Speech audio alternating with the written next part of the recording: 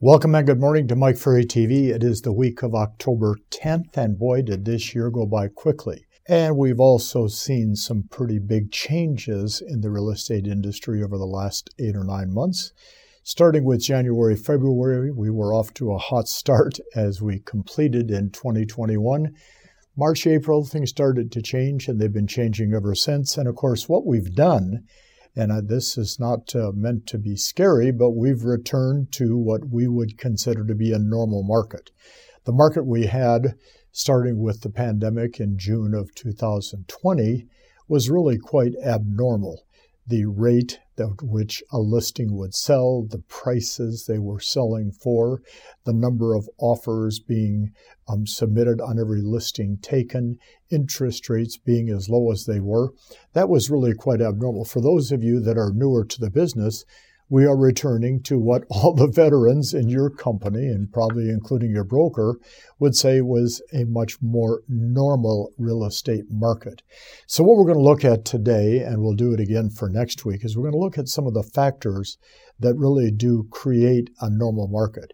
Now, if you pay attention to some of the data that comes out, and there is a lot of data in our business all the time, back the first part of this year, various federal reports, NAR reports came out that we would probably do someplace around 6.2 to 6.3 million real estate transactions this year. And then, of course, around March or April, they dropped that down to about 5.7, 5.8. And the most recent report I saw 2 weeks ago when I was traveling overseas, that they were reporting now 4.7 to 4.8 million transactions, which does tell all of us that have been around a while that is much more normal than going for 6 million, which we've accomplished that in the past. It's not going to happen this year, and probably certainly not going to happen next year. So my question then for each of you, if you're a new licensee or you're an inexperienced agent, or you're an agent that has been hit by this market and not accomplishing what you may have accomplished last year in transaction count, is to understand that the competition, the people that you're competing against, probably don't understand the things that I'm going to share with you today. So the better you understand them, the better you can adapt to the market that we are in, and it's going to continue. I was asked last week when I was doing a program in Rome, Italy, how long will this market last? I said, at least till mid next year, probably into the third quarter. But, 4.7, 4.8 million sales, and your goal is to do 10, 20, 30, 50, whatever that number is. The percentage of the market you're trying to attain is so minute it almost cannot be calculated. So let's not worry about how many transactions are taking place. Let's make sure we are only concerned about the work effort, the energy, the schedule that you are following in terms of building your business as this year continues. I just did a 3-day event in Toronto for 750 agents. And the event was titled Finishing the Year Strong.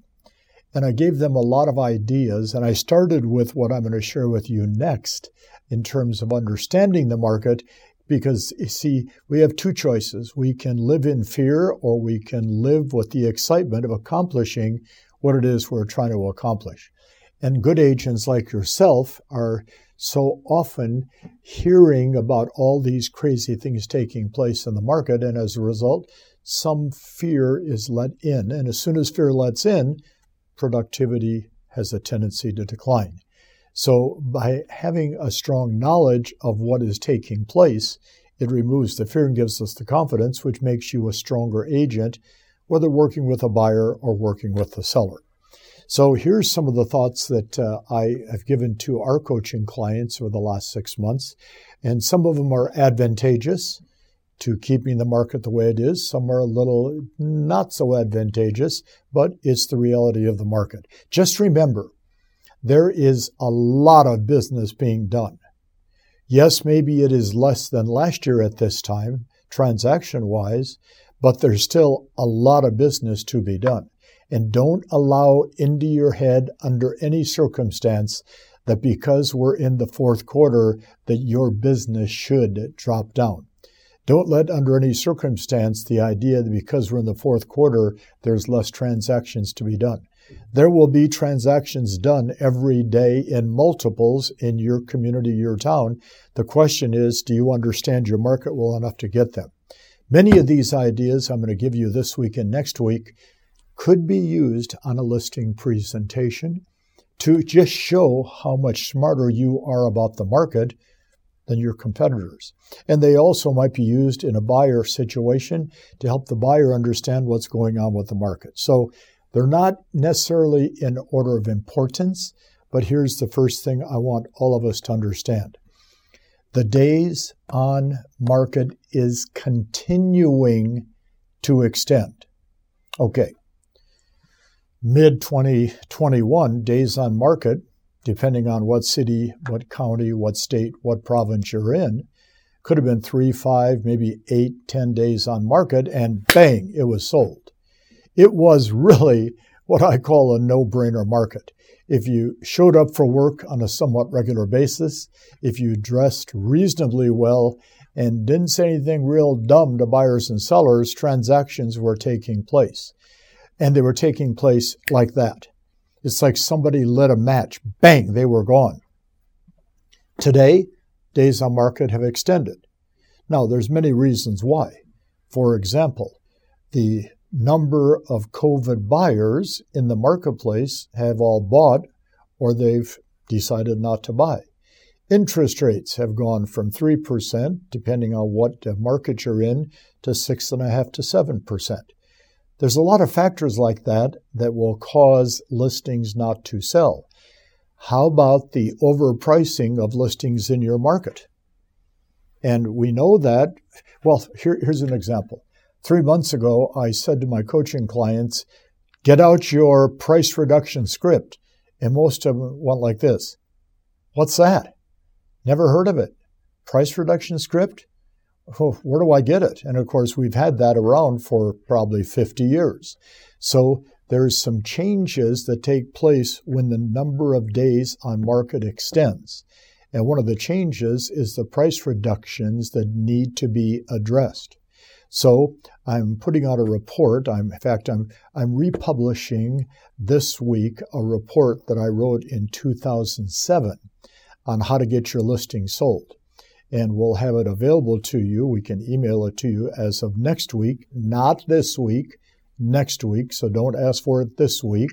And I know people get excited about the fact that this report could be helpful, which it will be very helpful. I'm updating it because it was written in 2007, 8, and really preparing the market for 2009. And here we are now, 13, 14 years later, and the same ideas apply. So the first thing I want you to understand, days on market is extending, and when you're sitting with a seller and you're discussing the motivation to get that home sold and the pricing involved, if you can take the stats from your local board of realtors, which might show 5 months ago, days on market was 6, and today it could be 46. And that means their marketplace is slowing down in terms of the speed of a transaction. And it also means that they are going to probably not be as excited about the opportunity. Why are they getting upset with us when the days on market is extending? And we're looking for price reductions because most buyers and sellers still believe that it's January, February, March of this year. And here we are now in October, and it's a different world. The second thought I want to share with you today, and we'll look at a lot of these over the next couple of weeks, the inventory is growing in almost every segment of the market nationwide. We live in Las Vegas, Nevada. During the heat of the market in 2021, our inventory, homes on market for sale, was the lowest most of us that are veterans had ever seen. That's changed. Now, why has it changed? Because prices kept escalating. Sellers, some got a little greedy, and that slowed the market down. So if there's normally X number of listings being taken and only this percentage is selling, inventory is continuing to grow. And the advantage of that, and it's a good advantage, and I wrote this down, buyers now have more choices, which makes working with a buyer a little more enjoyable than it has been in the past. Because it wasn't a lot of fun working with a buyer during 2021, but it also wasn't a lot of fun if you were getting 20, 30, 40 offers on a listing, which so often happened during 2021. So the buyers and sellers had a difficult time. Listing and showing agents had a difficult time. So the fact that we now are seeing inventory grow is really an advantage for those of you that work with buyers. So let's just think about the days on market is extending, using that as part of your presentation to buyers and sellers. Inventory is growing, which it is growing as we speak. And if you're representing buyers, the third thought, they finally have a few choices in terms of what they could buy. I keep saying to all of our coaching clients, keep going, because there's a lot of business to be done. Keep going. There's a lot of business to be done. The only question is, are you going to keep going? Because if you had a real job and you stopped working in mid-October, you wouldn't have a job in November. They would fire, terminate, ask you to leave the company. In real estate, as independent contractors, we can do pretty much what we want. The good agents are going stronger than ever because so many agents are stopping working.